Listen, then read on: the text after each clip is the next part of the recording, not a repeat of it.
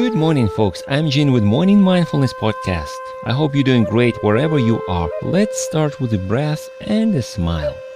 Do you know that fleas, yes, those jumping little bugs, can jump over 80 times their own height?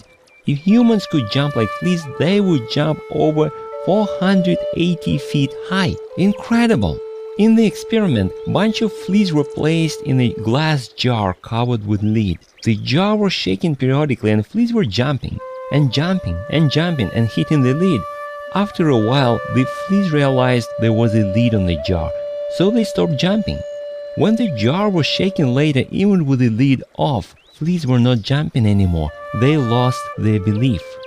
You see, humans often behave the same way. If we have some kind of an invisible ceiling above us, maybe it is a job that does not allow us to reach our potential, or maybe some other circumstances, life, family, etc. Or maybe it was a series of failures that caused a lack of belief. Then if we get a real opportunity, we may not believe that there is no ceiling above us.